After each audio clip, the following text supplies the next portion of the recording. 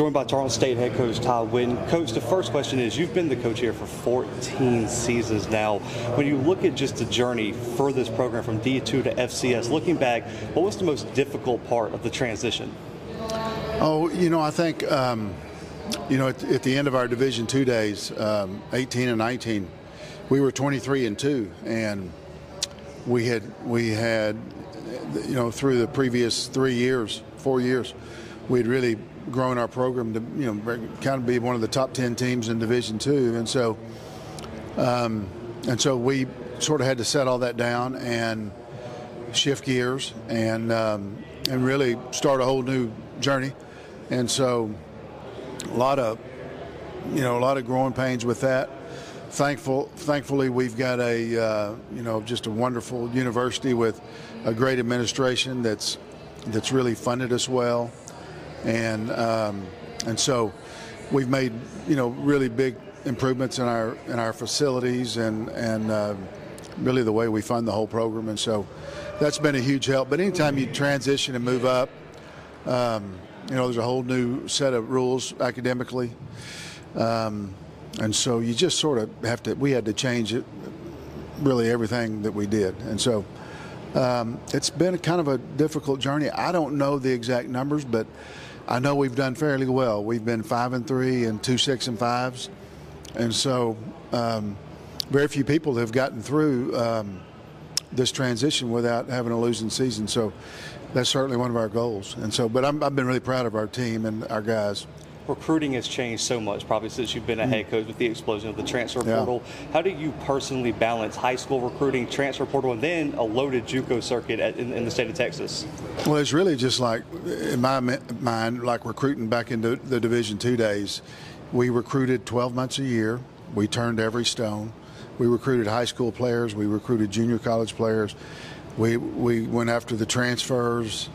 We would find guys that had been sitting out for 2 years. Really, you had to turn every stone in Division II, and so it's really something that we're kind of used to doing.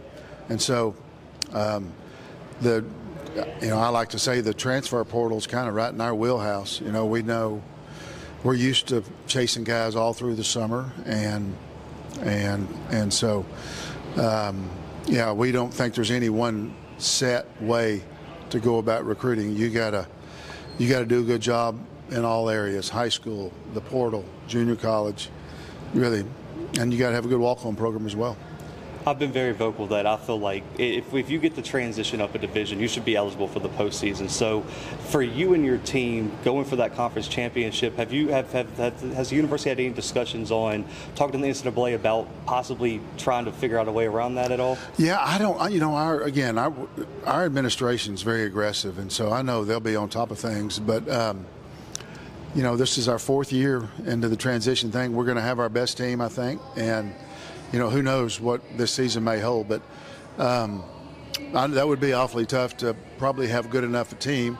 We don't know that yet, but if we were to get out there and win 8 or 9 games, and normally that'll punch a ticket into the playoffs, and then not be able to go, that'll be kind of tough. But we knew the rules going into it, and so our plan is to have one more year of this transition stuff and then be full speed ahead.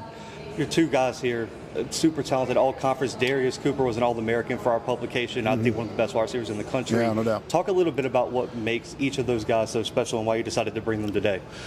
Yeah, Darius Cooper is one of the finest players in the country. Could play anywhere. I think he had 160 receiving yards against TCU a year ago. He's just phenomenal. One of the best athletes I've ever coached. Physically, he's got an NFL body, and 1,000-yard receiver, great student, great teammate, great guy in the locker room. I don't know all the appropriate words to say how good he is, and he's going to continue to get better. So, Quayshawn Washington is a veteran. He led our league in tackles for a loss a year ago. Really good player. Just 100%. I think he'll be one of the top linebackers in our league. So, we're going to have our best roster that we've had since we transitioned.